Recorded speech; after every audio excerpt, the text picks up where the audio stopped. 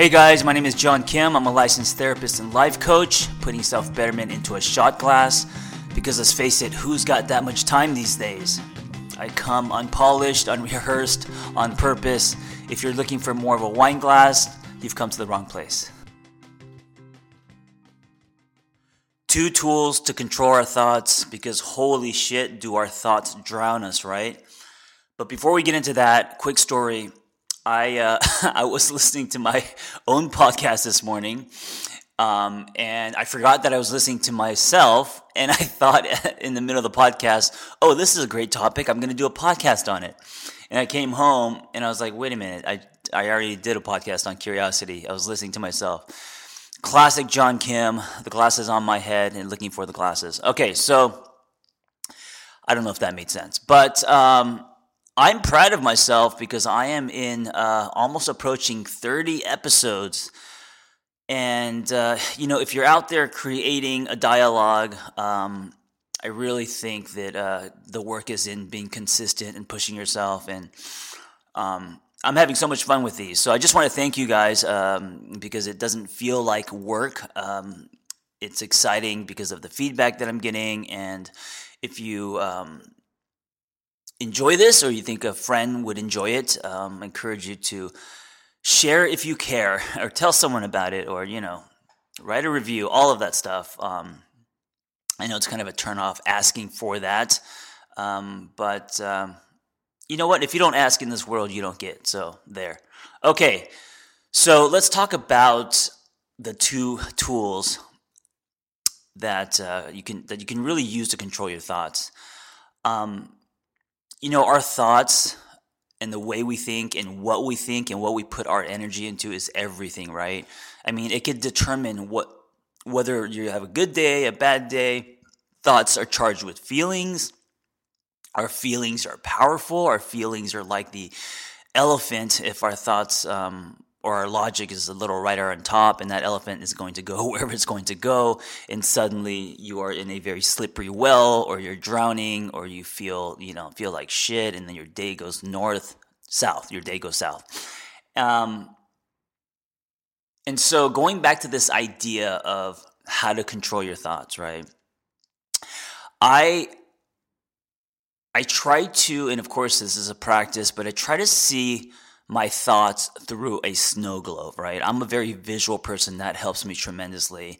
So you are noticing your thoughts like through this snow globe, and so there's some distance, right? Because if most people, and I was one of them, and some days I still am, I'm inside the snow globe, right? And life or the universe is shaking that fucking snow globe violently, and it's snowing, and it's you're upside down, and I think that's how a lot of people live our lives. And when we are doing that, we are in a state of fight or flight, subtle panic, and whenever you're in that kind of state, you're never going to you're going to always be grayed out, right? You're never going to be at your potential across the board in anything. So whether we're talking about business, your work, as a lover, as a friend, as a parent, always being in that state of fight or flight pulls you out of the here and now, out of the present moment. And, your present moment is that's where your potency lives, that's where truth lives. That's where the best version of you lives. So, how do we do this? How do we start getting control of our thoughts? First, I just want to say it's a practice. And I know, I'm sure you've heard that many times before. And I know that seems overwhelming or like, oh, fuck. But it's like anything in life, I think anything worth value, anything, whether we are talking about changing your body or your belief system or your thoughts, that shit takes time and patience and effort, So I want you guys to know that just changing your thoughts isn't going to happen because you read an interesting article or you listen to a podcast, you listen to some crazy Korean guy in his house sipping coffee and talking about changing your thoughts. It's a daily practice, and I struggle with it myself. And this is why a lot of people meditate. Meditation calms you. It allows you to practice seeing your thoughts instead of internalizing and feeling them and getting hooked and then falling into the quicksand. So I like this idea of double A, right? Not like batteries, but double A. And the double A is the double A's are awareness and attention, right? So awareness, first of all, is being aware, being conscious of how you're thinking, what you're thinking about. Without awareness, everything's slippery. Like there's nothing to change, right? You can't do anything. You have to be aware. So being metacognitive, thinking about your thinking. Think so as you're going throughout your day, be aware of your thoughts. And then you have a choice. You have a choice on where you put your attention. Whatever you feed grows. So if you are aware that you're having thoughts that are negative, or you're starting to get into distorted thinking, all or nothing, jumping to conclusions, you're playing back stories that aren't true. Maybe you're playing back something that, I don't know, what your husband said to you this morning and exaggerating it, or trying to you create this entire story off this one thing that he said and that he didn't mean, or you interpret it a different way. And by giving it attention, those thoughts attention, it just grows like a virus, right? And then behind all that comes the storm of feelings, right? And suddenly, the feelings, you get taken back by them. It's like a riptide where you get sucked under, and then now it's really difficult to climb out of that. So the practice is being aware of your thoughts, and then deciding what you want to put attention to. If your thoughts are about the future, about the past, about things you don't have control over, if your thoughts are about other people's opinions of you, if your thoughts are about, basically anything that is negative or going to produce negativity, going to produce something heavy, right? Going to produce, gonna be the shackles on your ankles that keep you down. Don't give it attention. I'm not saying to ignore them, be aware of them, see them, because I also don't believe in white knuckling your thoughts or pretending like they're not there. That I think actually amplifies them. So being aware of all that pessimism, being aware of doubt and worry and dread, and all that comes naturally to us. We have a system where our because we're meant to survive, right? So we can produce children, and so we're wired in a way where when there's any kind of danger or fear, that red light goes off. And most of my life I've been living where naturally all that shit comes. Like we naturally are wired to worry and to panic, and so we have to fight against that. And I don't even know if the word is fight, but we have to first calm the fuck down. But we have to be aware of it. And the beautiful thing, the gift of human beings, is we actually have the ability to rewire ourselves. We have the ability to literally change our brain. And that is something that most people don't use, and that's why we fall into dark tunnels and depression. And then from there, we start coping in unhealthy ways through food, toxic relationships, drugs, all that kind of stuff. So the double A's place effort and practice into being aware. If someone is around you that is bringing something up, just be aware of it. If someone says something that is triggering, be aware of it.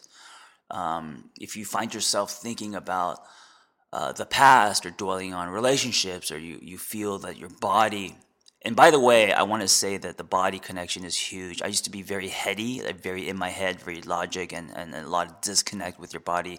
Your body has the answers. Your body is a giant radar, a signal. You have to listen to your body and connect with your body. So if your body feels something that doesn't feel right, be aware of it. If your body feels amazing, be aware of it, And so going throughout your day, be aware and just practice awareness.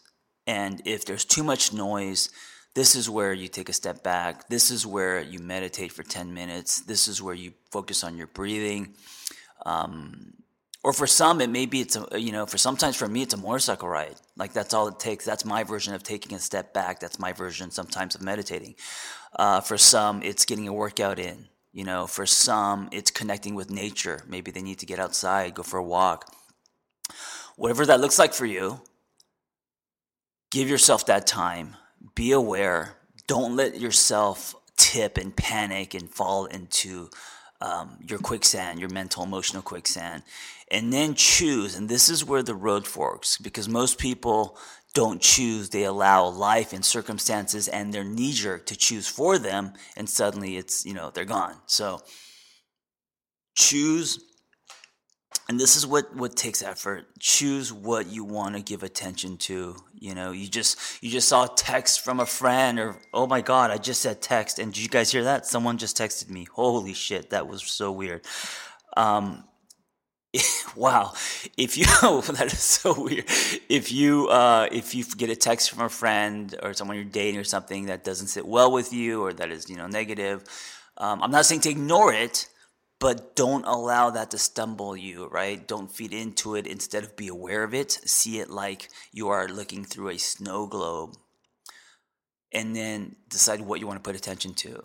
Decide what kind of story you want to tell. Decide to not jump to conclusions. Decide to not let yourself react or to drift, because all that is based on old patterns, right? All that is based on fear. All that is based on the old version of you. And if you want to be different, if you want to be better, if you want to evolve, you have to start putting attention on things that you're not usually used to putting attention to, right? Things that are healthy for you, things that bring you calm, things that give you distance, things that produce joy, things that produce gratitude, anything that is on a higher frequency, that get you to stretch your heart, that get you to love, that get you to inject hope into your story, things that make you smile, all of that stuff that you have to seek, because sometimes it just doesn't fall in your lap. Put attention there. Put all your chips on that. And as that grows and that becomes a practice, you will then learn to, it'll come more naturally to you, and then one day you'll realize that you are different, because it's easier now. It's easier now to be aware of your thoughts and then putting attention on the good stuff, the healthy stuff, the positive stuff.